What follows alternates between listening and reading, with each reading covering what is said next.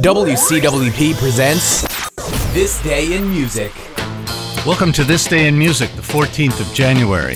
File this under, we're not surprised. In 1967, the world's first Be-In took place in San Francisco, drawing more than 25,000 people. Grateful Dead, Jefferson Airplane, and others performed. In 1984, Paul McCartney made history by becoming the first artist to have a number one in a group, the Beatles, in a duo, the Stevie Wonder, in a trio, Wings, and as a solo artist when Pipes of Peace hit number one on the singles chart. That same year, Madonna appeared on American Bandstand. When asked for her ambitions, she replied, to rule the world.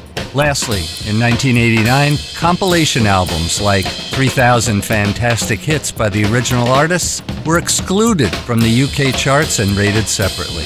Thank goodness. And that's it for This Day in Music.